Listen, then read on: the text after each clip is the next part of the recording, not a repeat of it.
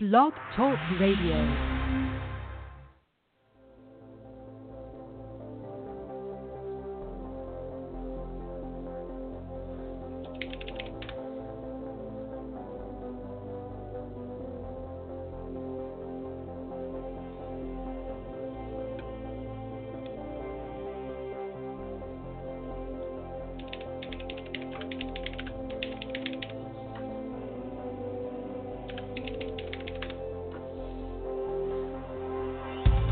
When the Father calls a son, he does not leave him full of the world, of his own desires and instincts of the flesh.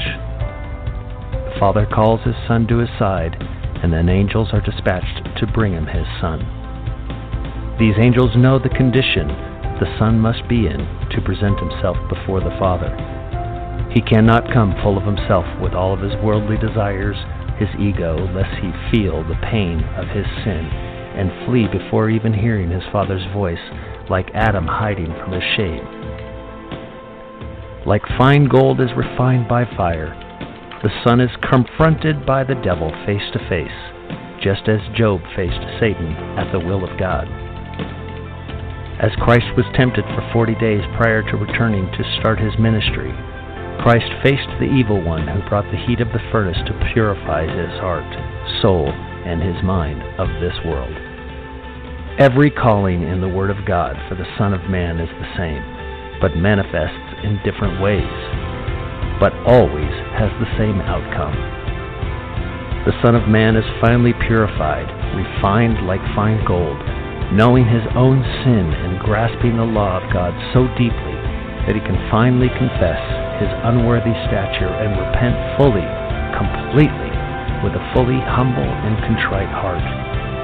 Then and only then can the Son approach the throne of his Father. And even so, he still crawls. The fact that you are here listening to this show demonstrates that you are heeding the call. For many are called, and few are chosen. Those that are chosen have to actually respond to that call.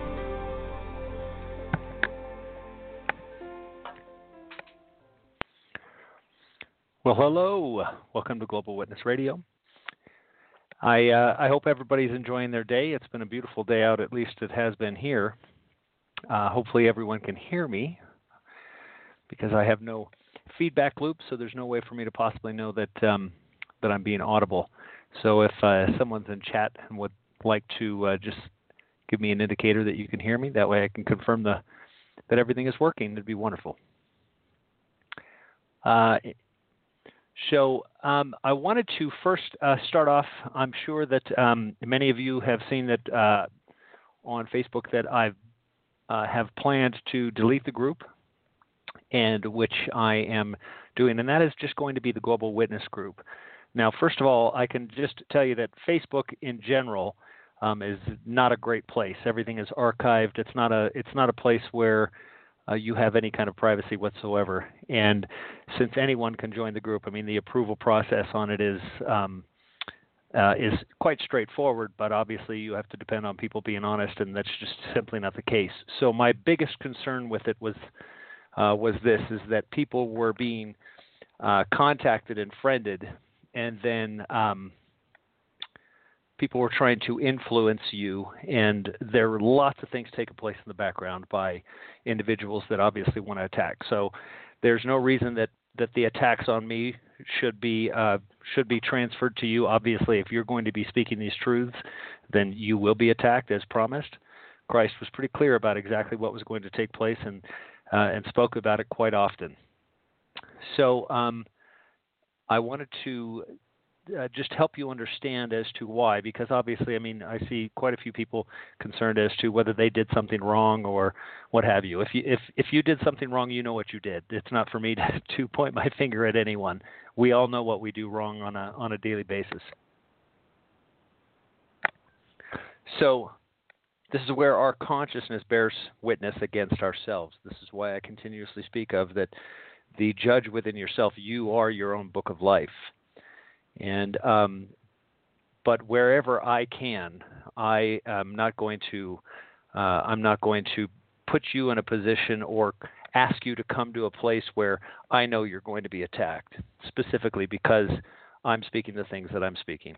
And it's also in the craziest of ways, adding the communication tools it would seem on the surface that it would make it easier for me to communicate with you. But at the same time, it actually makes it more difficult because in trying to respond to people's questions, I have an email address which I receive thousands of emails on. I have transferred that to another one that allows me to sort to a secondary email address, which allows me to sort through those emails a little bit better. And I appreciate everyone switching to that email. I see that I'm getting emails on the new email address and not the old Gmail address. I appreciate that. Thank you very much. But on top of that, I have the Global Witness page, which also has its own inbox. And then there's the Global Witness group, which has its own inbox and its own comment sections, which people ask me questions on both the page and within the group. And then there are comments on YouTube, which questions come in and people want responses. And then I have on top of that my phone and the texts. And then I have the Crucified in Christ social site, which also has an inbox which gets full. So it makes it incredibly difficult for me to keep up because I don't know where the messages are. Sometimes I'll go back to Crucified in Christ, and there will be literally hundreds of messages that I haven't been able to read and haven't looked at in a couple of weeks. So I would simply say that the most efficient way is to consolidate all communication to my email. That's going to be the easiest thing for me. That way I can keep track of time, and obviously there's time and date stamps on the emails, and that gives me a better idea as to when something came in, because that's not always the case with the other sites. So I appreciate everyone's patience with this. But as far as the Facebook page goes, just to help you understand, and I know that this is some of you probably aren't even on Facebook that are listening to this, so I apologize.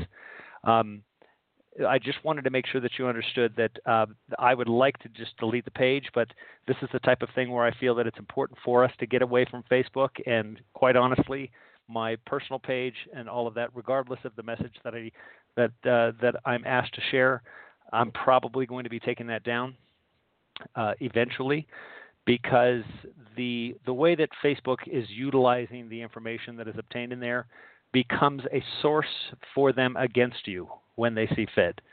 And this is just yet another one of the beast systems. And the example of this would be the site itself, the page, the group that I'm speaking of, that they don't give you any way to delete it, including there is no easy way for you to delete it. So basically they just appeal to your to the timing nature of everything, and that it takes so long. For an example, for me to delete the group, I can't actually delete the group. They don't have that option.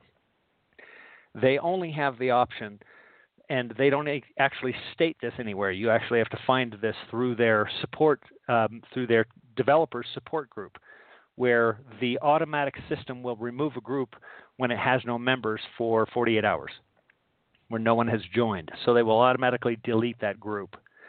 And so I actually have to remove 1,000 members of the group. And for me, it's 9 clicks. And those 9 clicks aren't fast because they even have a delay in how the windows come up when you're deleting as an admin. So it's about 15 seconds to delete each user. So it's quite the process, and just makes it and confirms the reason why that it should be deleted, because it doesn't allow you to get rid of the information. So obviously, if you have any concerns about AI, artificial intelligence, this is where they gather these things from. So questions, responses, all of this. And Facebook's already been shown to be collecting this data and selling it to companies that are building AI. So it's incredibly concerning that the very things that you're discussing in there, that are questions that you have, could then seemingly be answered by the AI programs in the future, and answer all of your questions except in the way that they wanted to answer them or felt that they would need to answer them. Everything that is taking place right now is so suspect that I hesitate to even have anything whatsoever, and that's why it was so important for people to have fellowship, face-to-face, heart-to-heart. And the the human touch, us touching each other and actually praying for each other and laying hands on one another, is so important, and that just simply can't take place in this social environment. And it's incredibly concerning to me to see also the interpretations of words that the enemy allows for interpretations of things that are posted, and they get misconstrued. Now, the attackers that have gone in and attacked many of you and made things up, it's astounding. I mean, the accusations are pointless to even discuss here, so I'm not going to bring them up. But they are as outlandish as you can get.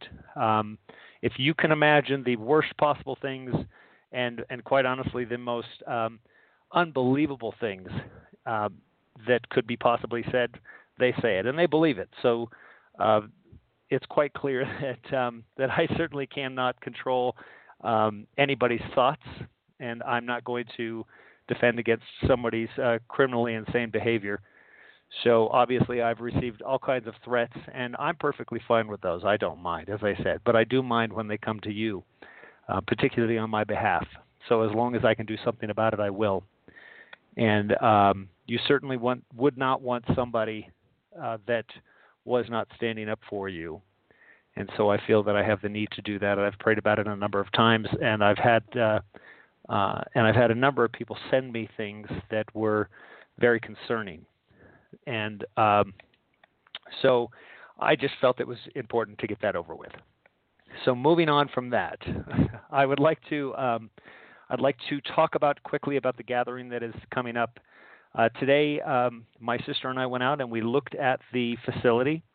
Now we changed it to a facility because of this, because of the safety concerns. As the letter that I had published to you, we had safety concerns, and just to be in a place where there was a little bit more of a public atmosphere, where there were other people that were fairly close by, where we could have some shelter.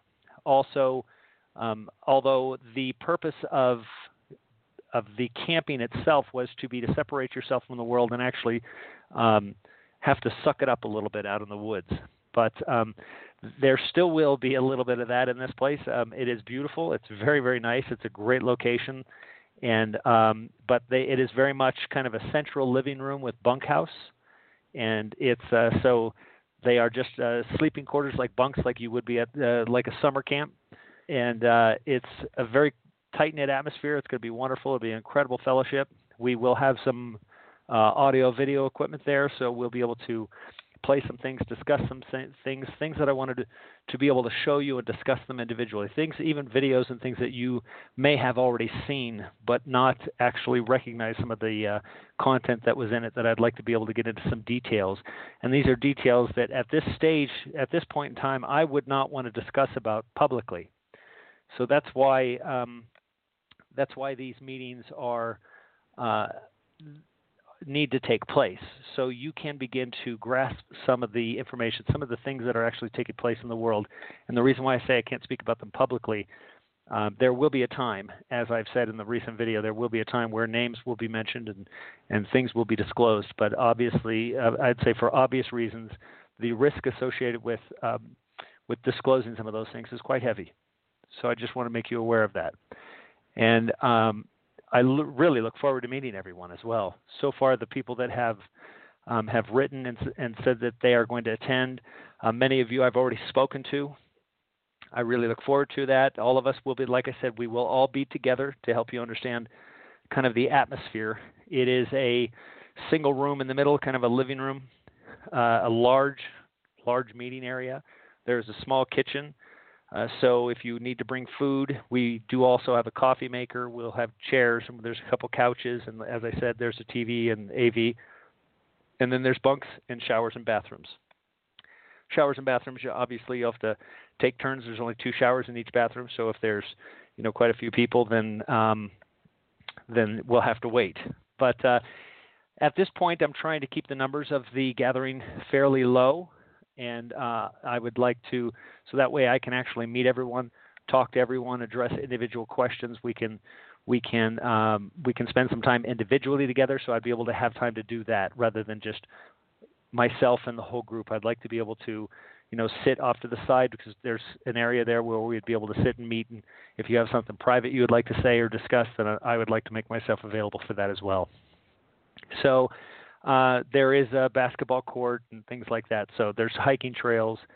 And so we will do that. We will go out on some walking hikes at some point as well, if you're able to do that. Then, if not, then we'll separate into some groups and discuss things in detail within the groups. Probably different subject matters within each group. So, aside from that, if anyone has any questions on chat about the gathering or about Facebook, feel free to post those. And if anyone has any questions, you can definitely call in. You can call in at area code 646-716-9236. 646-716-9236. And I'm going to go to a caller right now. I believe her name is Kathy. Or Karen, sorry. Karen. Hi. So you had a question. Hi, how are you? I'm good, thank you. How are you? I'm very good. So you had a question, I believe. I posted in there. It was about 1 Samuel. 1 Samuel, yes, it's chapter 19, and it's verse 9, and it says, "Then an evil spirit from the Lord came upon Saul." And I'm thinking, well, God is just all love, so why did he put an evil spirit on someone? Well, you've probably heard me discuss many times that we have both the enemy and we have the Father in us, right? So we have the divine spark, yes, and we also have the enemy. So that harmful spirit, if you know that situation within 1 Samuel, that is where Saul, who is the king, and David is basically the leader of his army, right? So and David is revered as being this incredible military leader, and he's kicking the crap out of the Philistines, right? So so he's doing the work. He's doing the work of Saul, and Saul loves it. But what happens is the people of the kingdom love David more than they love Saul, and so they sing David's song. They dance They want to dance like David, and so that evil spirit that enters into him is the ego, and so that is already established in us. Yeah. So that's the ego of Saul. Makes it make sense, doesn't it? It does make sense, because I did read the whole thing, and I knew that he hated him. I knew that they loved David more. So that makes perfect sense now that I know it's the ego within him that is rising within himself, because we have the good and we have the bad in us. I do understand that paradigm. I do. But then I had another. If I could ask you another question, it's in Samuel also, in the same chapter 20, and it's verse 30. And it says, "Then Saul's anger was kindled against Jonathan. He said to him, 'You son of a perverse, rebellious woman, do I not know that you have chosen the son of Jesse, which is David, right? Son of Jesse, to your own shame and to the shame of your mother's nakedness.'" And I thought it meant, when it said nakedness in the Bible, that meant that you slept with someone. Not always. Nakedness is exposure. So, for instance, where is exposure, being naked is not always being not being spiritual anymore. You're now found naked. So you're no longer clothed. So there's lots of different ways that that's where you have to kind of read it into the context as to of how that would apply. So the entire context of the entire book at that point is going to tell you who they are. So you have to know the history of each one of those people to understand what that nakedness is. Now, obviously, if he's speaking of the of the whore of Babylon, even that could be considered something that is naked within the physical sense for sexual immorality. But again, even then, sexual immorality, for the most part, when you read sexual immorality in the Bible, particularly in Revelation, when it speaks of the Queen of Babylon and sexual immorality, this is the deviation from the marriage of the Spirit of God. So you're literally cheating on God, right? So because you've accepted false values, right? You've accepted false values. You've accepted a false God over Him. So you were literally cheating on Him. I get that now. Right? So that's exactly. So that's why it is so misunderstood. I can't express this enough. It is so misunderstood. The Spirit of God, when it comes into us, we are at such a place in this world that we are as broken gets. And so when the Spirit of God comes to us in many ways, where we feel that, it in many times it's so intimate that it gets interpreted in so many different ways, and it's so difficult for us to rationalize where this goes because we've been programmed to only have a certain amount of feelings. Like that feeling automatically is a sexual feeling. That feeling automatically is an anger. That it's there. There is no limit to our ability and our switches within ourselves, but we've been reduced down to just this one thing. So somebody can feel the Spirit, and immediately it's a sexual intimacy rather than a emotional and spiritual intimacy, because we've lacked the ability. We've literally lost. We've been out of touch with the Father to such a degree that we can't grasp what that intimacy is. Okay, that makes perfect sense. I thank you for asking that. I have one other question. I know you're very busy and there's other people. I have a book, and it's called The Other Bible, and I've had it for a long time. And I got it out when I heard you speak on one of your posts about the Gospel of Philip. And it's called The Other Bible, actually, and it's by Willis Barnstone. And it's got a lot of things in it. Have you heard of the book? I have not. Okay, because it says it has the Dead Sea Scrolls. I've heard of it, but I haven't read it. Oh, okay. So I was just going to ask you, did you think it was a truthful thing to read? This is the best way that I can explain anything. I've been asked many times whether somebody should read this book because it's truthful. For instance, I've been asked, as I said in the last video, whether I've read the Satanic Bible. Well, I've read the Satanic Bible written by Anton LaVey. I've also said, I heard you say that. Mm-hmm. Yeah, I've also read the Bible, which I can tell you that is also a Satanic Bible, because the enemy has, as it says, placed himself on the throne, calling himself God. He's God all through the Bible, right? Mm-hmm. So you have to have that discernment, and as I've always continually said, is that the attributes of who it is speaking of, you automatically know whether it's the Father or whether it's the enemy.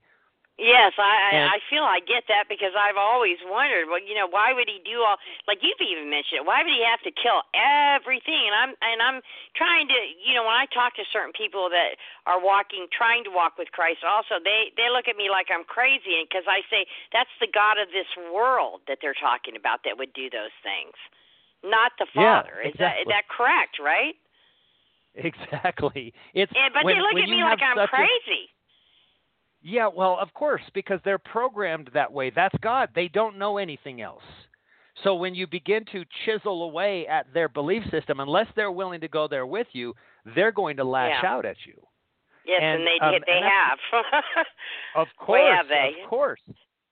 Yeah, but that's okay, because my walk with the Lord, like everybody's, is very personal to me, and I want that. I pray for the Lord to take anything bad out of me, take pride, take the ego, take it all, and just let your will be done. And I pray for that every morning, and for forgiveness every morning when I get up. And it must be doing something, because the people around me are saying, gosh, you seem different, Karen. You're changing. I'm more humble. Not that I was a mean person or anything, but if somebody came against me and I thought I was right, I always felt a need to defend myself, and I don't feel that anymore, because I know what I know. I know what my truth is. Do you know what I mean? Oh, I know exactly what you mean. And if you've spoken to anybody that knows me and that has known me my whole life, they'll tell you that, not that I was a mean person, as you said. I was very nice, but come against me before, and it was all over for you. Yeah, that's kind of how I was. That was it. I was going to tear limb from limb. There would be nothing that would survive it. I would take you out, and I would beat you to a pulp, and if you didn't scream loud enough, I'd make sure you did. So, I wouldn't do it. I was not physical, but verbally, I would use my mouth. I wasn't physical either. That's what I'm saying. I wasn't physical either. Oh, you're saying but verbally too? Yes. Yeah. I could certainly I was make the same way. Yeah. So I understand that, and that's all ego, right? Every bit of that is ego. Yes, absolutely. I even had a friend. I said something to her, and proclaiming to be such a Christian, and within 2 seconds, she threatened to knock my head off. And I just looked at her and I said, "Okay, if you're a Christian, right?"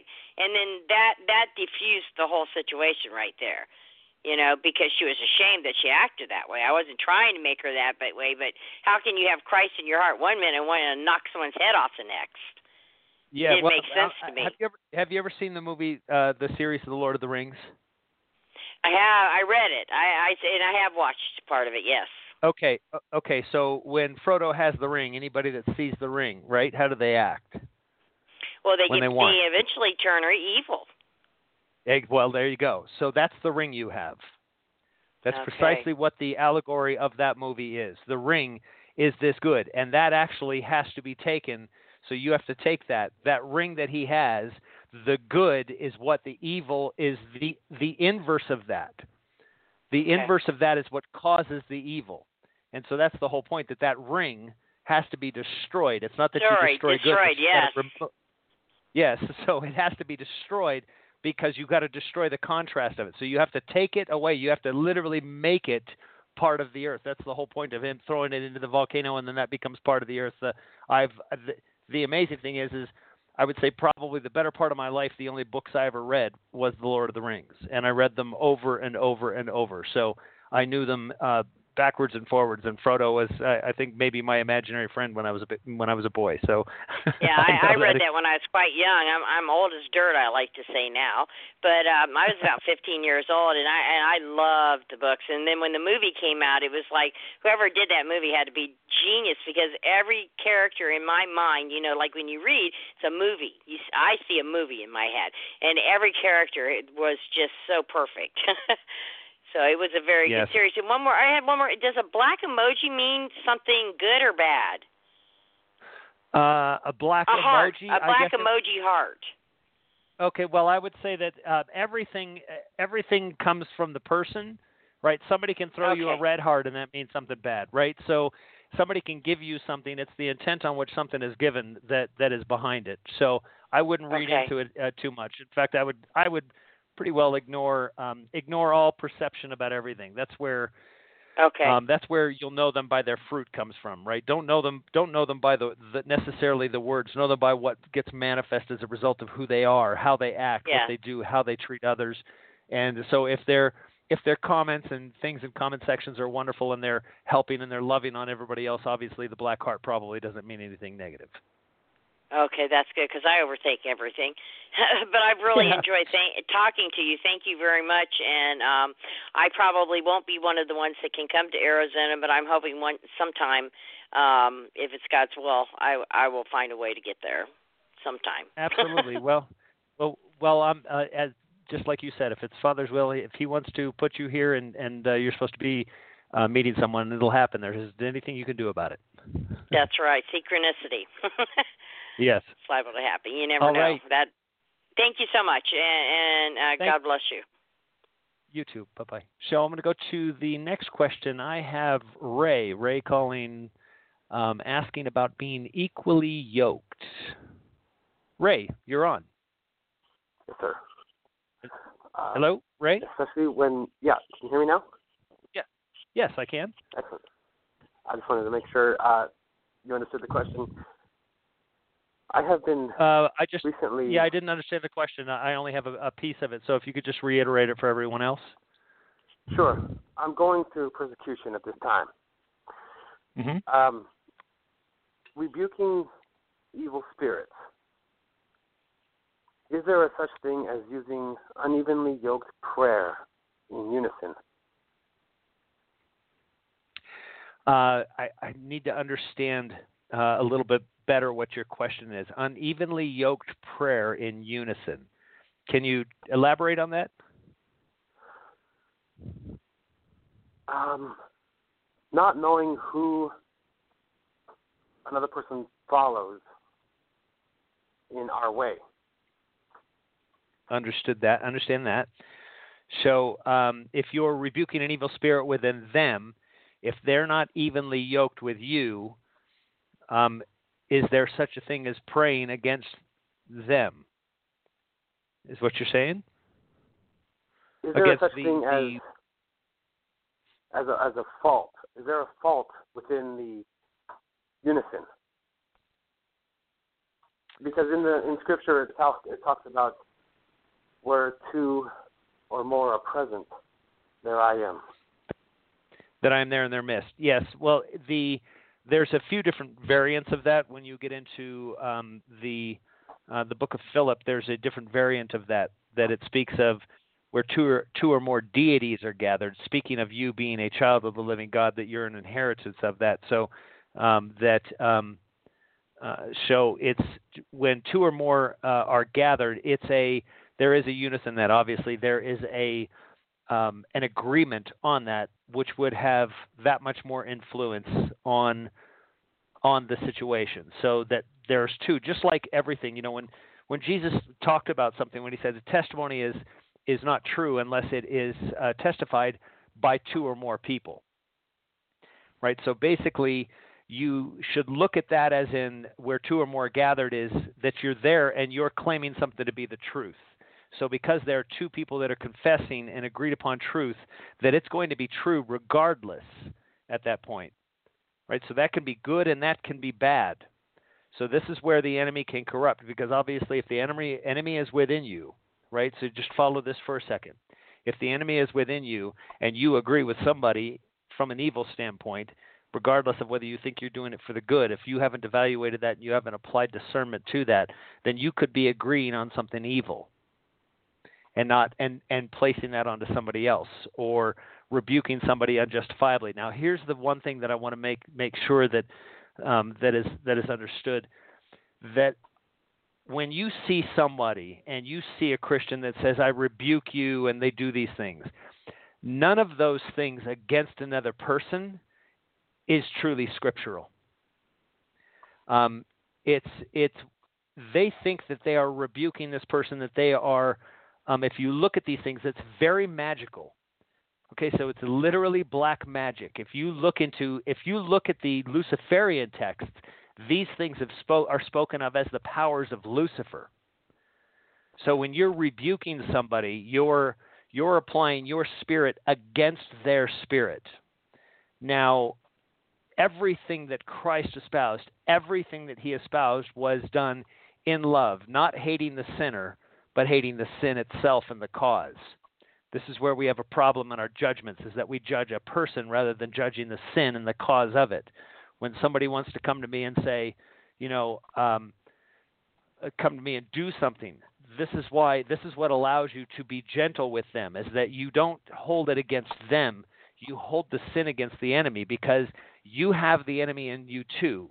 And at one point, you were afflicted with the same ego and the same beast within yourself. So what you want to do is you want to make sure that you are rebuking the enemy specifically and not that person. And that's why Christ would always speak of come out of her or come out of him. Separating those two is what he was talking about. Drawing the line between the sin and the cause of the sin and the person itself, because once you've judged that person for that, you've judged yourself. There is no such thing as being unevenly yoked in that case, because you are now bringing that person to your level. Rather than lowering them, you want to bring them to your level and say, don't you know who you are? Let me separate you from that sin. So I'm going to rebuke the sin and the cause of that. So even just by talking, you're rebuking the sin itself by helping them explain what you're saying isn't coming from you. I know you. You're a wonderful person. I know that you have a wonderful heart. The enemy is talking. Please don't let the enemy talk through you. So you're elevating them and rebuking the enemy in sin. Now, they're going to be far more apt to hear that than they will hear, I rebuke you. When somebody wants to rebuke you personally, boy, that's just devastating for them. Devastating. It's way worse on them than it is the person. Brother, yes. I never got the opportunity to rebuke anything, because they fled before I even got here. I was coming with the truth. Got it, and then they left, so you didn't get that opportunity. So what they've done is, if you're still feeling the impact of that, you've allowed the spirit that they've placed on you, which they've done, to remain with you. So that is where, that's why you pray for them. The only way to get past those things is to forgive them. It always begins with you forgiving somebody else. It always begins there. It never comes with getting them to forgive. It never comes. It must begin with you forgiving them, because see, the reality is forgiveness frees you. Seeking forgiveness and forgiving them frees you. It has little to do with them. Once you have forgiven them, then and only then are you free to talk to them about their forgiveness. And then and only then, because their sin's still going to remain. When you've asked for forgiveness, you're free. That's you throwing that backpack over the cliff. You're completely free of that. When you've asked and you've sought forgiveness, even if you can't seek forgiveness to their face, you're seeking forgiveness. You're seeking forgiveness for something that you did, even if you don't feel you did anything wrong, even if it's something that they did. You need to forgive them, forgive yourself. Forgiveness is it, and then it's all theirs. It's no longer yours. And if you can get a hold of them, and even seeking them out and asking for forgiveness, asking them seek them out, brother, because you're trying to free yourself. Brother, let's fast forward a little bit. I want you to know that they have been forgiven. I have forgiven them. I'm free. I'm freestanding. They are trusting the laws of this world, the government. They are trusting the foundation of this world to protect them from me, because they don't want to forgive me. I've already asked for forgiveness. I've already forgiven them. I'm in that. Okay, so what is it that you're seeking then now?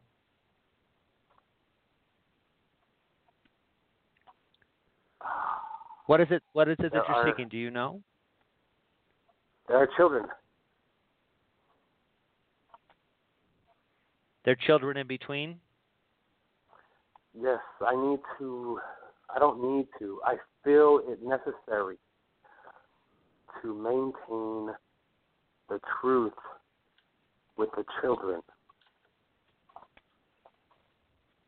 Otherwise, they will not hear the word of God.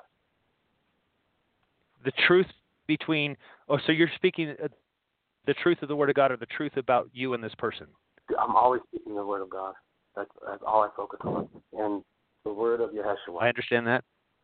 I understand that very much. So I am at the point where I'm alone. And I don't care about my name. I don't care about my things. But there are dates that I must meet. There are places that I must be. There are mountains that I must climb. And I've already done everything the Father has told me. There's only one thing left. And that's my testimony. My testimony to the truth. And that will change everything. I just wanted to know your testimony. If there is anything uneven about an unevenly yoked prayer, because I never asked the brothers in the same room with me who do they follow. You know, we were all there for the same thing, for deliverance from evil. That's why we met. And the next day I was coming home to bring it.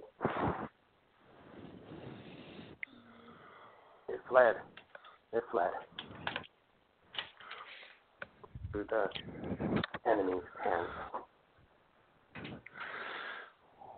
Well, obviously, I don't know the entire circumstances of the situation, but what I would suggest is, you sound like if you've forgiven them, then waiting on the Father to tell you what you need to do next.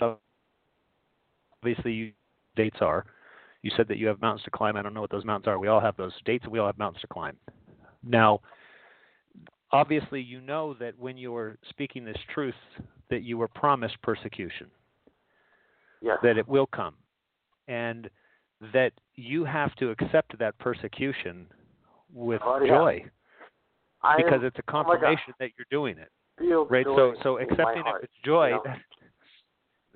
that's why That's when I get attacked. I go, well, all you're doing is confirming Scripture. You're confirming that this would happen, so this is beautiful. I mean, it becomes that confirmation. I've spoken of falling down from that mountain and having the rocks pile on top of you and laying in the puddle of blood and then seeing the treasure that you've been seeking your whole life. You're now happy about the fall and happy about the blood because that's what it took to find that treasure. So in that persecution, obviously finding joy in that and then resting. That's why he says, my yoke is easy and my burden is light. Yeah. Because he's telling you to not let this stuff weigh on you. This is all things of the world and these people. You leave that in his hands. If you've found forgiveness or you've forgiven them, then you rest. Wait on him. Right. You put it in his hands and just wait on him. You confirmed every thought that I had. You confirmed every thought and emotion and feeling that I had about this situation. Thank you. But if anyone out there, wants to write and get free of sin, can I go ahead and say it? Rebuke it. Yes. Mm-hmm. Ray, I really appreciate you calling, and I'm there with you, and I believe that many people listening are there with you as well. We're all being persecuted. I don't think I've heard one story with I will tell you a very good story that I've heard amazing things about healing between family members where they've recognized that they had been persecuting somebody else in their family for the same thing, where they all of a sudden they found the way, they found the truth, and they realized that for years they've been persecuting their own family for this, and they were devastated by that. And in that, they went, sought forgiveness, and created this massive healing that when that awakening takes place, the healing, and what happens is if you cut yourself, there's a scar tissue that builds up after. That skin where that scar tissue is 5 times stronger than the skin that was before that. So always know that when something is healed, the strength that it builds on top of that is just unbelievable. And sometimes those wounds get reopened, but again, scar tissue is that much more that much stronger. So continue in the path. You sound like that you're doing it. You sound like that you're following the way. This is the way. This is not complicated. It only feels complicated because you're being yanked out of the world. I try to explain it. It's like you're being turned inside out. That your soul is coming from the inside and it's being put on the outside. That all of a sudden now your soul is so. You're so vulnerable. You're so so vulnerable that it's painful at first. It's incredibly painful at first. I will continue to trust my instinct. Trust the spirit. All right. Well, I appreciate you calling, Ray, and I'm sure we'll speak soon. Yes, sir. Bye. All right. Thanks so much. So I'm going to go to. Thank you, Ray. I really appreciate that call. I'm going to go to Victoria. Victoria is in Florida. Victoria, hello? You're on. Hey, can you hear me? How are you? I can. I'm good. Nice to talk to you. Good to talk with you. Well, the scripture, I've got a couple of questions actually, but you know the story of Ananias and Sapphira in Acts chapter 5. Can you explain this to me? Because I've never heard this in any other. Is it in there anywhere else? I don't think so. Where they fell down dead? Yeah, this is well. Let me try to explain. Let me give a little bit of context to Ananias and Sapphira. So these were obviously two people that had money, that had property, and call them a wannabes, right? They wanted to be a part of the church. So the establishment, the church was being established, and everybody was selling their properties and their goods, all of it, because they were relinquishing to the church. They were recognizing what Yeshua had told them. They were finally grasping it all, and they were like, "This is it. We are the church. We're going to sell everything. We're going to abandon ourselves from the government systems. We're going to leave Jerusalem. We're going to leave, and we're going to live in this community." So they were building a community, and So they would bring and they would sell it, and they would bring the money and they would lay it at the apostles' feet. Well, obviously the money that they were bringing was real money, so it was silver and gold. It was not the fiat currency of the Romans. And they would then build up this community and take care of the community. So this is where everybody learns to cooperate and be with each other, right? So the whole purpose of that quality of one mind and of one accord, right? So everybody is equal in that environment. That's precisely what Yeshua was talking about when he would say, there's no member that's more important. In fact, the least of you will be the most. So he was talking about the equality, because we are all sovereign. We are all sovereign in the Father, and we inherit that sovereignty. So there is no one that is greater than the other.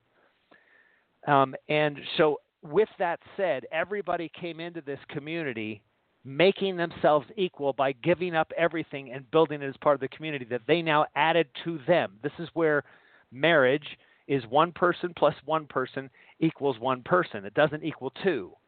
1 plus 1 doesn't equal 2. It never did. It equals 1. Right? So this is many become one. That's why the enemy usurped that whole stating with e pluribus unum on the coin, out of many become one. They're trying to emulate what is truly the Father's and saying, hey, this is the United States of America, out of many one. BS, right? Wow. Complete lie. Wow. So, yes, complete lie. So what you're seeing there is Ananias and Sapphira, they came and they held back part of the money for themselves. So immediately that they were holding something back. And so by pointing it out, the devastation and the humility that people of ego are, they were dead before them. Forget about the physical death. They didn't physically drop dead. Everything speaks of the things in the spiritual sense, because the reality of the situation is, if you die spiritually to something that is so important, because they would never be able to be a part of this group again. It has nothing to do with the apostles not allowing them to. It has to do with what we do to ourselves. Everything is a conscious state. So if you're lying to the Spirit, essentially, you're lying to the Holy Spirit in you, you will never forgive yourself. They would never at that point, once it was disclosed to them, and the apostles, all they did was point it out, because they could see that they were being lied to. So they're like, why are you choosing to hold something back? Why are you trying to come in and infiltrate this? It's why are you trying to infiltrate this and be different? What are you holding back? What do you not understand about this group? Right? What do you not understand about this church that is being built? And so when that was exposed to them, the for those that exalt themselves will be humbled is truly manifest. He was wiped out, right? Wiped out. Right. And then all of a sudden his wife comes in and was like, hey, your husband feels like the biggest idiot in the world, and he's now dead. He'll never let himself come back into this place. In other words, he's lost his chance to be part of the church, because he'll never allow himself. It's not that they wouldn't allow him. He will never allow it, because he still has his ego. And that ego wiped him out. Right? He wiped him out, and then his wife comes in, finds out she's attached to him, and forget it. She was in part of the conspiracy with him, so she was wiped out too. So that's like they went out and buried them. Basically, they went out and took them outside the gates of the community and said, "We'll see you later, because we know you're not coming back." It's not that they wouldn't have them, but they're not in any condition to be there, because surrender is everything. If you can't surrender to this world, the whole purpose of the gospel is to literally give it up. If you cannot deny everything that this world is, everything that this flesh is, if you cannot deny this, it's not to say that you won't be in it. There's a process. You have to re-accept who you are in this flesh. So first you got to die to it. You have to completely surrender everything you are, everything you thought your flesh was. Surrender that, and then you can accept the new clothing that's put on you. And now you no longer you're very self-aware. Self-aware is what this is. You're aware of the things that you say, and you're like, oh my gosh, I can't even believe I said that. Right? And so you immediately want to go out and wash yourself of those things. So these two still having their ego were just wiped out. And this is where I have a problem with how these things are taught. Because the way I'm telling you and the way I'm explaining it to you is the truth. And that way, now you can actually see how it truly does apply, because we live in the ego world. But when a church ignores the truth of these scriptures, and they're telling you that these people drop dead, it's kind of like having the king that, dropped dead on the thing that was eaten by worms. Right. You're never gonna find the truth.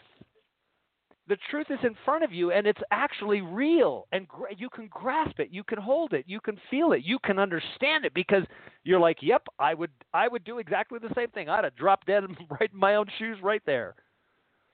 When you understand what it was, like you have to be able to tell people the gravity of the situation, and only now do we fully grasp what is going on. When you're awakened to this world, only now can you really grasp how desperate it is and how important it is for you to get away from it.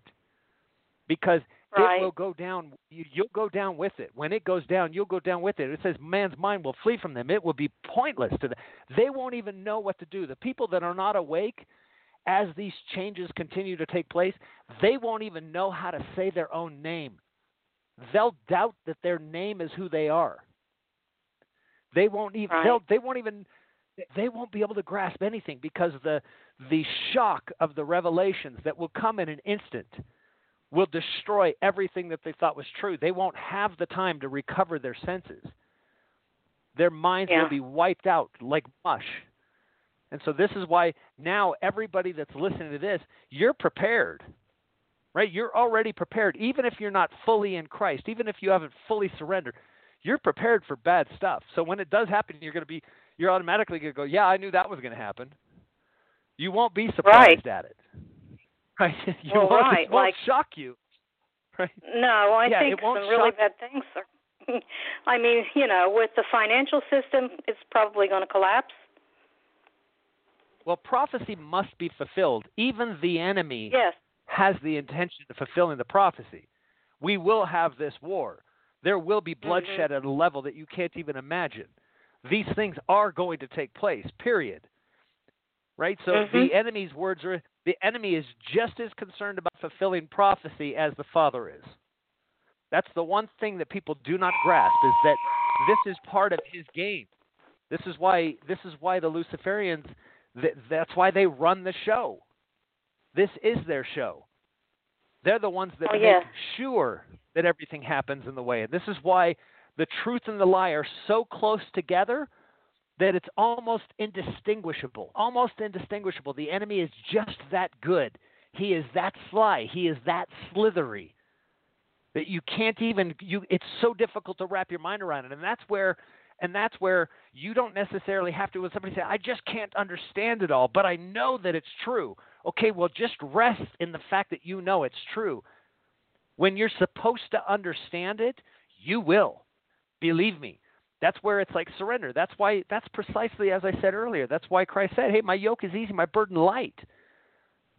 If this feels heavy to you, throw that off. Keep throwing off the heavy burdens, because that doesn't reflect his works. That's the enemy still in you. The whole point of this is rest. I'm just going to rest and know that the Father loves me. If that's all you know, then that's all you need to know. If all you need to know right now is that you are his and he is yours, that's it. You don't need to know anything else. He'll show you everything you need when you need. He will never give you more than you can handle. Only you will give yourself more than you can handle. Right. Well, there is another. Can you touch on Matthew 17:25? I'll read it to you. Okay. He said, yes, and when he had come into the house, Jesus prevented him, saying, "What? Thank you, Simon. Of whom do the kings of the earth take custom or tribute? Of their own children or of strangers?" Mm-hmm. Of your own children. Well, there's a perfect example of different translations, but go ahead, keep reading. But the children, this is one that has stood out to me, because I've understood the fiat system, and for a long time, a decade and a half more even. And, I studied some of that, and the children are free. so the tax-exempt status, I actually ran this across my former pastor back in 2002 because I was looking at that, and it was like unbelievable. I printed that off, and it's like that just negates anything that the Bible says.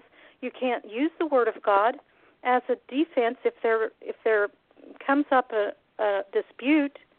The state has the authority over the Word of God. So, and that really hit me. So, I mean, I went to him in a humble spirit, but, it wasn't received too well. But it still hasn't. That's the ego.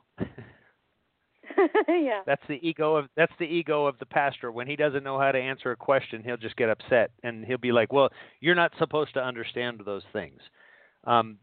If he doesn't, it's an unfortunate thing. But there's always going to be different components to this. So let me explain, because this is the temple tax is something that I've actually spoken about in the videos where it's speaking of specifically where the apostles asked him, how do we pay this tax? Because remember that Yeshua had just told them to render unto Caesar's what is Caesar's about the fiat currency, right? Give that back to Caesar, what is God's. So true value as opposed to something that was a lie.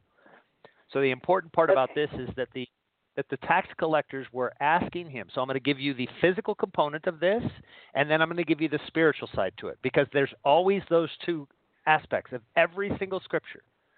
When it comes to the New Testament, the Old Testament will be about circumstances and about the enemy versus the true God, and the New Testament is going to be, it's the revealing, right? The New Testament is the revealing. So Christ concealed in the Old Testament.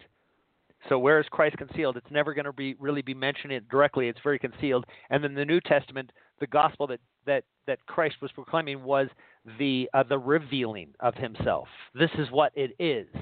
So he was taking the cryptic version in the Old Testament and revealing it to you now. So there was the concealing and then the revealing. So with that said, everything here will be the physical component and the spiritual component. Just like I said when Jesus referred to the temple, he said, you see all these things, there won't be one stone that is not thrown down. He's speaking of spiritually and physically, because he's tearing down their beliefs, their spiritual beliefs, which had become lies, where they had misinterpreted the law of Moses purposely for their own greedy purposes, right? Brood of vipers. They had become a brood of vipers that they wanted to just literally suck the blood out of everybody around them. So this is when he started destroying their interpretation of the law and how that was established. And then as a result of wiping out their belief system, who their God was, their father was Satan, he said, who this was, that their temples, the physical manifestation of their belief, now was manifest in these opulent temples, which had become banks.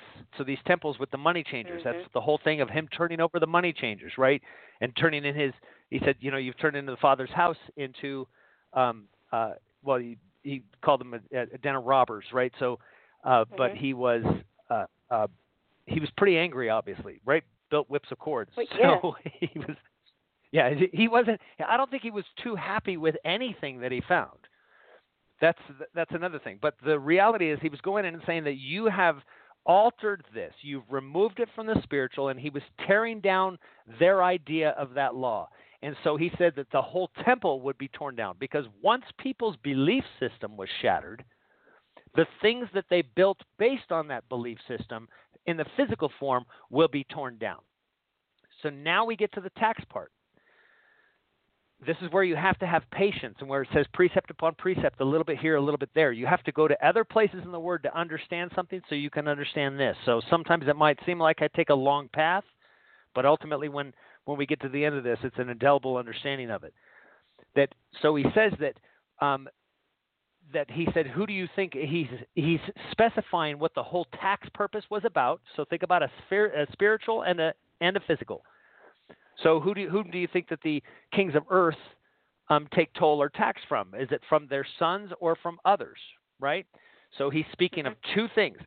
In the physical form, who is paying for it, the children, or is his son paying for it, or is he taking it and doing it for others?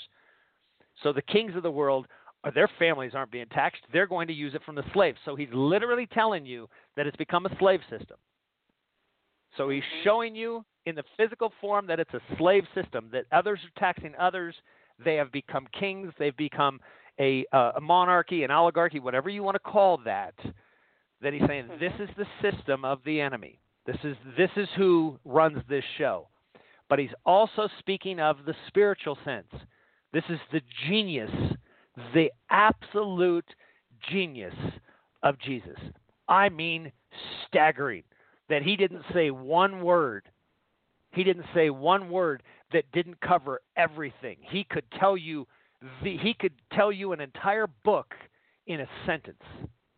And so when he's talking about this, he's speaking of the Father, and he's speaking of the sons, and who pays this, right? So what are you doing to Father's children, and where is the tax being paid? So you've taken the Father's children, and the sons don't have to pay, right? That somebody else is going to pay. So he's also speaking in the spiritual sense that we're here. We don't have to. This price as well isn't ours to pay. That's why he doesn't judge you. So that's why forgiveness is offered. So he's even explaining to you in the same sense. I mean, I could talk about this for days and days and days in different ways. He's explaining to you that the tax isn't yours either. It's not the son's in his sense either. So they had taken the Father's rules, like I've said, everything that is the Father's, they'll take and invert it, turn it into their own against the people. So everything the Father creates, the enemy corrupts. Everything. So he's showing you the inverse of this, that the sons don't have to pay, and that's how they would justify it. Well, what are you talking about? The sons of God don't have to pay for their sins either. He's already offered forgiveness. So our sons, the kings, and that's why they exalt themselves, don't have to pay, that will charge it to others. But the reality is the Father is telling you here, and Yeshua is telling you right here that somebody else is going to pay for this, and it's going to be the ones that are charging you for it. And that's the Father. Basically, the judgment is going to be paid by those that have imposed this on you. This is this judgment to come. They're going to pay. They're going to pay dearly. They have no concept of how badly they're going to pay. Because we're here, we're awake, and this is coming, right? The consciousness of the world is changing. Isn't it going to be Revelation 3:9? They will acknowledge that God has loved us. Yes. They will acknowledge that. Wow. Yeah, they'll acknowledge that God has loved us. This doesn't bode well for them. This is why I say this is an exciting time. This is an amazing. The mere fact that you're even here to witness this is amazing. Yes, it is. Thank you. I get excited about it. You know. All right, Victoria. Thank you for calling. I love these questions. Thank you. Thanks. Bye. So, thank you, Victoria. I'm going to go to. I can't really read these things. Sorry, I don't have my glasses on, folks. You spent as many years in front of a computer screen as I have. The eyes take a little bit of a beating. I'm going to go to Stephanie in Washington. Stephanie, you're on the air. Hello. Greetings, family. Greetings, Derek. I just have a brief question. It's about the gathering, and I'm wondering, for those of us who aren't going to be able to make it, but still want to some way be a part, will there be any form of a scholarship or something for maybe folks who can afford to travel but can't afford the lodging and meals? We could toss in a pot and make something happen for them so they could make it and connect? Well, I haven't actually I haven't considered any of that. I try to stay, I'm sure you know this. I try to stay entirely away from any away from it entirely. But I think that you've said that, and anybody that is listening that would like to try to come and that needs some assistance, that they can let me know that through email, and if you are willing to offer assistance, then I would just basically put you two together. I wouldn't want to be the middle person for that. Again, that if that way somebody else, that way I could put you in touch with them, and you guys can do that together. Okay, or maybe we could figure a different way where you don't have to be in the middle because you have a gajillion things on your plate. Maybe maybe I could just put an offer on the wire at CIC. Yeah, you could do that. Or, you could do that, and but somebody could maybe contact you there's other people through that. Like our folks that live in other countries that can't come, but say, "Oh, I could do that." I could PayPal some dough. Exactly. Sure. No, I appreciate that. I think if you wanted to put that on CIC and on the wire, and you guys could, like I said, just a way that you could connect together. That's perfectly fine. I think that's wonderful. The thing is that when people ask me things, I always just say, I'm not going to deny you. If Father tells you to do something, I'm not going to tell you that he hasn't told you to do that. That's not my mind to make. So I don't want to ever get involved and say that's not appropriate or that's appropriate, because how the Father works is amazing. I don't ever want to stand in his way. So I don't want to stand in your way either. I don't want to tell you what your purpose is. If your purpose is to do that, then absolutely, we should find a way for you to fulfill that or help fulfill that. I just would like to make sure that there's no way that it can ever be perceived that I'm somehow in the middle of these things, right? If one person can't hear the things, or they don't hear what we're talking about because they think initially, their initial reaction is that I'm somehow doing this for money, well, then that's a problem. And it would break my heart if there was one person that didn't hear it as a result of that, right? So I want to make sure that that I'm obedient, and I've been told very, very clearly to stay away from it. So. Right. Well, I used to be in the banking industry, so right on. I totally get all of that, and thank you. Yeah, thank you, Father. You know it well. Yeah. Yeah, I do. So now, look, I've already removed myself from the group on Facebook, so could maybe you just put up a little blurb on Facebook, and then I'll do the Crucified in Christ, or just so we make sure that whoever needs it can get to it. I want to make sure the word gets out. There might be help. Absolutely. Okay, well, everybody knows, and they can. Do you have a username that's on CIC that is it, or is it just your name? No, I'm just one of those weird people. I just use my name. Yeah, I never know. People will contact me that they'll go, "We've talked before," and I'm like, "Really? Right. Where?" And they'll, because they've got one name someplace else, and that's why I'm just me. Exactly. Keep it simple. And for folks like me with memory problems, it's like, I don't know who you are. I'm sorry. I wish I did, but I don't. All right. So, well, thank you very much. And I'm sorry I won't be able to meet with you. And, when it's time, it'll happen. That's cool. Perfect. All right. Well, I appreciate you calling, and that's wonderful for you to make that offer. I hope that you'll find somebody that you can help out. Yeah, well, it's up to the Father.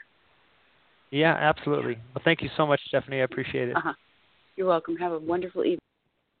You too. Thanks so much. So I'm going to go to Gary in Chicago. Gary in Chicago, you're on. Hey, Brother Derek. How are you? I'm good. You doing, Gary? I'm good. Chicago? Gary Rosenquist. Oh, here. Yeah. Hey, how are you? I've been wanting to get out of Chicago my whole life. Well, it's so corrupt. It's so bad. corrupt. I spent a lot of time there. But I'm married with the woman I love and 4 kids and 3 grandkids. I'm the same age as you. And, since I was 10 years old, I knew religion was a bunch of baloney. And it really upset my parents. I was raised strict Catholic, and it just didn't resonate with me. And everything you talk about just resonates, and everything you talk about, I know Father is talking to me through you. And synchronicities are crazy. Numbers, I'm seeing numbers all the time. And, I'm just really proud of you, and I really want to give you my love and support. And I wish I could make it out there. If I can, I will. If there is a will, there'll be a way. I have 2 things. One, first and foremost, is the hawk that you had on your hand on the one video I saw. You didn't have a glove on. and I was just wondering about it. No, I didn't. It. Yeah, it was incredibly painful. It was incredibly painful because, if you've ever seen the talons on a hawk, in order to close them, they actually go inside of each other. So they create this kind of like the teeth of a tick. They're intended once they hold their prey, the prey is not getting away, so they curve into next to one another. And so in order for them to actually close their talons, they have to pinch through. And so if it's a stick or something like that, obviously they can wrap around the stick that they don't penetrate the stick. But on my arm, I don't know whether you could see it, but those talons were inside my skin. It was very painful. And he would not. So was it go. Was it random? Was it a random thing, or was it like literally a friend's hawk? Or really? No. This was on the street in a suburb of L.A. So not a whole lot of hawks flying around, and I was actually it was kind of like an outdoor cafe for a restaurant, and I had gone to sit down, and I guess I didn't see, but the person that was sitting there saw the hawk first, came and flew over top of my head, and I didn't see that part. And then I sat down, and then the hawk landed on my arm, and the lady next to me screamed. She was like, "Oh my gosh!" and she was screaming, and so the hawk lands on my arm, and other people, when they got near me, the hawk would stretch out her wings and scream at them.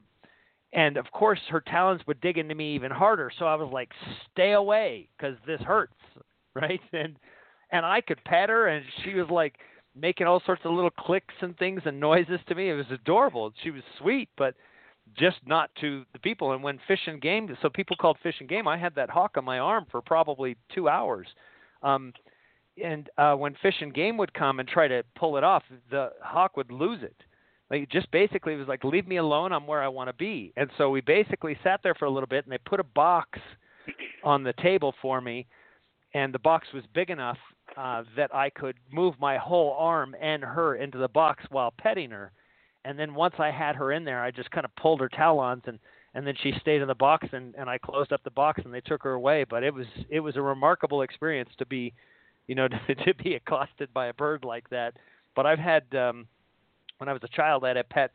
I was running a lodge up in northern British Columbia, a place called Clean-a-Clean, and wherever I'd go, I had a big owl that would follow the truck, even in the daytime, right? I know they're nocturnal animals, but it didn't matter. This owl, so I named him, gave him a name. It was Charlie, and he'd sit and watch me fish, and wherever I went out in the woods, which was quite a ways out in the middle of nowhere, this owl would follow me. So I've had kind of a thing with birds, and there's a quick funny story that my daughter, when she was about 16, her boyfriend was over, and I would always go out and I'd hoot at the owls, or I could impersonate. My kids love it because I could impersonate pretty well any animal and do calls that sounded authentic. And my daughter's new boyfriend, I guess he was standing outside and he heard me hooting to these owls, and so he goes into my daughter and says, do you know your dad talks to owls? And my daughter, of course, she's like, well, yeah, of course, he always does. And, she just said it as a matter of fact. And he goes, yeah, but they talk back. And so, because they would hoot back to me, I'd hoot at them, and then I'd change my call, and they'd change their call. So it was fun. Yeah, I've always had a thing with birds, and love it. So yeah, that was that video. I've never felt like I belong here on this planet, and I've always had my own beliefs in Jesus. I tried Christianity, and I always thought that, Jesus is my brother, and that we are Jesus. We are all one. We are all God. We are all Jesus. We are all the same being, and Jesus was trying to tell us that. And I've never been afraid of death ever, and I have 4 grown kids. I've been married for 32 years. I'm a truck driver. If I wasn't stuck to my job to take care of my family, I would be living in the woods with the animals, because I seem to connect with the animals more. And I was just wondering what your take is on, and this is off the wall, but like you hear about aliens in Antarctica and Nibiru, and I was just wondering what your take is on that, and what that where you your thoughts are on that. Well, I can tell you. Derek, also, can you give us? Yes. I'm sorry to interrupt you, but I know Father is giving you a certain timeline to tell us, what's really going on. And I kind of have a feeling, but can you give us something? Yes. I could tell you very much that if you're, and I've hinted at things, and very much just like, as you said, that I don't, you've got people talking about things all over online, and there's a huge amount of information. Some of it's true, some of it isn't, but I'm never going to say that someone doesn't have some truth in what they say, just as I point out always in Scripture that they have some truths and some of it they don't. And the truth is what is revealed to you is truth. Ultimately, that's what's going to be the case in all cases.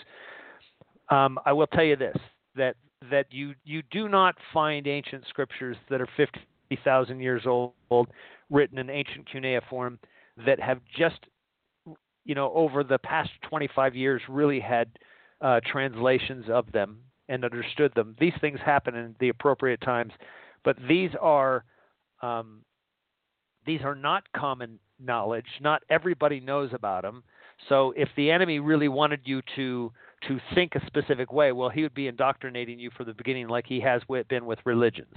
When it comes to the things about Nibiru and or Planet X and all of these things, the reality is you cannot avoid the ancient history of this. So let me just say, when it comes to this celestial body that is here, I'll tell you that right now. Okay, it isn't 150 billion miles, behind the sun. It isn't. It's between us and the sun, and that's, relatively speaking, very close. Okay, so that's close. I would say that in between the moon and us would be terrifyingly close, and we wouldn't be here anymore if that were the case. So yes, there is this celestial body, this celestial system which is out there. We are a binary system. So a confirmation in that, when I say a binary system, everything that everything in this reality is binary. There is no such thing as hot without cold. There is no such thing as good without evil. There is no such thing as dark without light. Everything is binary. Everything has its opposite. It's precisely why the enemy is here. He is the inverse of God, so he is the opposite of him. He exists because the Father allows him to for a purpose. When anybody wants to say, well, no, the God wants to wipe him out. No, trust me, believe me, he's necessary for what the Father needs to accomplish. He's necessary or he would be gone. That's how things work. This is difficult for people to grasp. Now, with that said, the binary system where there is the inverse or the opposite of everything, the yin and the yang, all ancient history, all ancient structures, everything has this in it. This celestial body is carved in stones, literally, that where they're finding and they're figuring out from a dating perspective that we're talking 300,000 years ago. So these celestial bodies come like a clock and in perfect timing. In the Book of Enoch, which is why it would have been removed from the Bible and from the Scriptures, which, by the way, if anybody wants to discount the Book of Enoch's authenticity, so to speak, what you first have to do is read it before you even speak like that about it. Because 1 Enoch is one of the most profound books, because literally everything that Yeshua says is from that book. Everything. When you recognize just how much he quotes that book in references, it's clear that he didn't just know it existed, he was well studied in it. And then you also have the quote from Jude, which quotes directly from it. You also have Peter, which quotes directly from it. So Yeshua and the apostles were very aware of the Book of Enoch. Now, in the Book of Enoch, it speaks very much of this celestial body. It speaks very much of our situation here. It speaks very much of the timing of things. So when in the Book of Enoch it states, observe the sun and how it rises and sets on my command. Observe the moon and how it comes and gives its light and disappears on my command. Observe the celestial bodies and how they appear on my command. Observe the stars and they appear in their proper order and in their proper place on my command. And when these things no longer obey my command, know that I'm at the very gates. So with that said, there isn't anyone denying, not a scientist, not anybody, even the lying scientists, because they cannot deny that these things are not happening in order. The sun is not rising where it's supposed to be. It's not setting where it's supposed to be. The moon is out of place. It's in places that it's not supposed to be.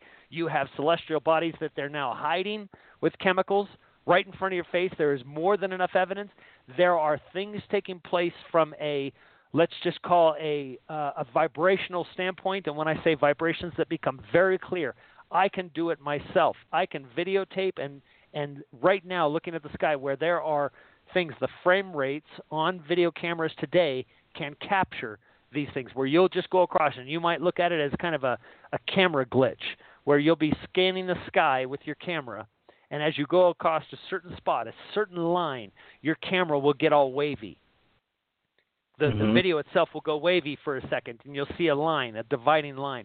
These are different magnetic forces, okay? These are things that are taking place. To not see these things, you literally have to intentionally plant your head in the ground and go, I'm not seeing it, I'm not seeing it. You have to intentionally ignore these things. Okay, so we're awake, right, so, but it's making me so frustrated because all my family and friends think I'm crazy. But I'm not afraid to tell them how I feel and how I think. But are they going to be able to see it someday? Are they going to wake up in our lifetime? Are we ascending? Every knee shall bow, every tongue shall confess, right? So the point is, the reason why is because they're going to know that this consciousness, the people that have been speaking of this, they're going to say, yep, what you've said is true. They will see it. Now, whether they survive it, so let me just say that there are a number of different variables as far as what surviving it means. Forget about surviving it physically. That is the least of your concerns. Because if you die in a clean conscious state, call it whatever you want from whatever religion, right? You die with good karma. Your kundalini is clean. However you want to phrase it, right? Your consciousness. Yeah. This is all of these different cultures espousing the same thing. Different religions speaking of the exact same thing, different words, right? Derek, one country has a language. My favorite thing you say is, "This is a meat suit." And I've always believed that. As much as I love my kids worship me, and they come first. There's givers and takers in this planet, and I'm a giver. And I would die for anybody I know. Even I would die for somebody I don't even know. And I'm not afraid to die. Okay? This is just a meat suit. And I'm ready. I want to go home. I'm tired of this. I really am. And I just want I just want a date. Give me a date. Give me a timeline. Give me something, I'm so frustrated. Well, let me tell you, you'll never hear me tell you a date because obviously Scripture doesn't even give you a date, but it gives you the seasons. I know.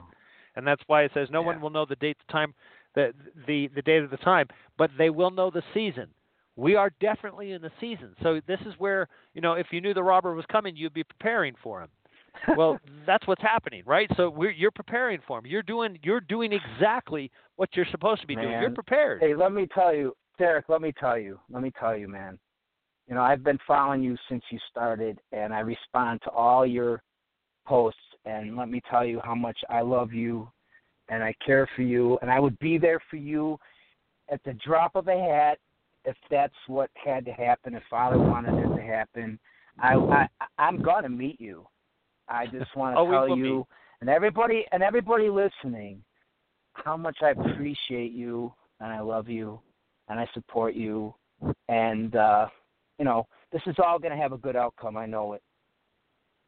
Oh, it will. So God bless you. God bless you, buddy. Yeah, thank you, man. You too. I really appreciate your call. And believe me, this all does turn out all right. We already know who wins. Oh, I know. Because, I know. Yeah. We're not proof. relegated only to this place. Yes, we know who proof, wins. Brother. So you're the modern day Yahshua, man. I'm telling you. We all are. We all are. I know. We all are. I know. And God bless you, buddy. You too, man. I appreciate your call. And you have a good weekend, man. We'll talk. Try to relax. I am always relaxed. Even when I seem intense. Just hey, and let me tell you this: that dog scared the crap out of me the other day. I sent that text the other day. That was so funny. That's evidence. That's evidence that I don't actually view the. I'll just know when the wind comes up, so I'll know, and I'll make a comment about the wind. The one time I actually posted in the video that the wind got really, really loud because I could see it when I put it in the editor, just how high the frequency rating was, and I was like, oh, that wind is awful. So I threw in a little notification just so you could know that it wasn't like that through the whole video. But I didn't know that dog bark was there until I watched it myself, and I was watching it pretty loud. And I'll tell you, I came out of my skin too. So, but I did edit that out. So it's I was able to edit that out at the end of that. So. And I got my wife and my son are following you too. You're touching a lot of lives, man. You're touching a lot of lives, brother, and you're the real deal. You're no fake, and I love you, buddy. Oh man, I really appreciate that. And I'm sure we're going to meet soon.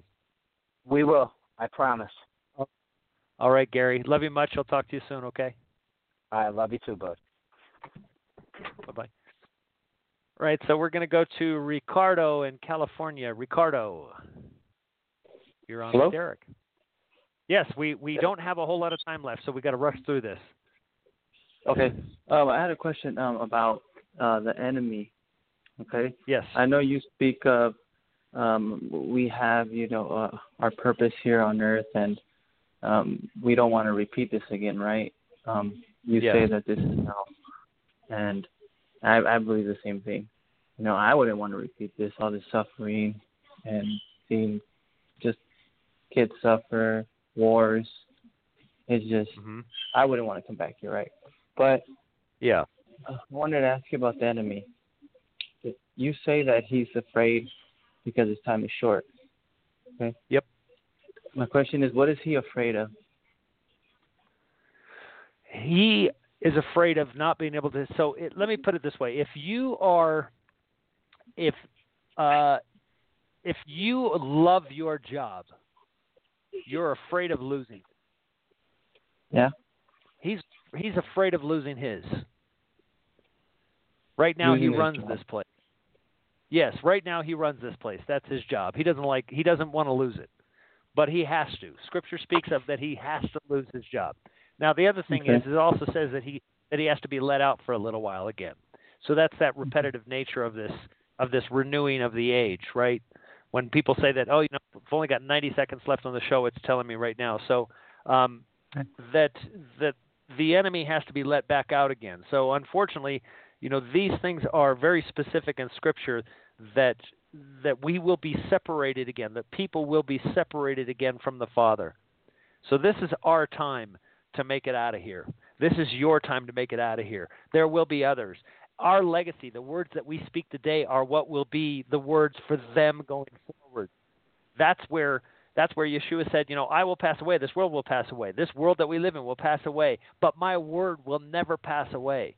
Your words will never pass away. It's up to us to leave the legacy that goes in the future. How do we leave that legacy? We're trying to do it right now. How do we leave that for the next set? They're the ones writing their laws in stone. Where's our stones to write this in? Where is this in the consciousness of this universe that we leave this in? So that's what I feel led to do.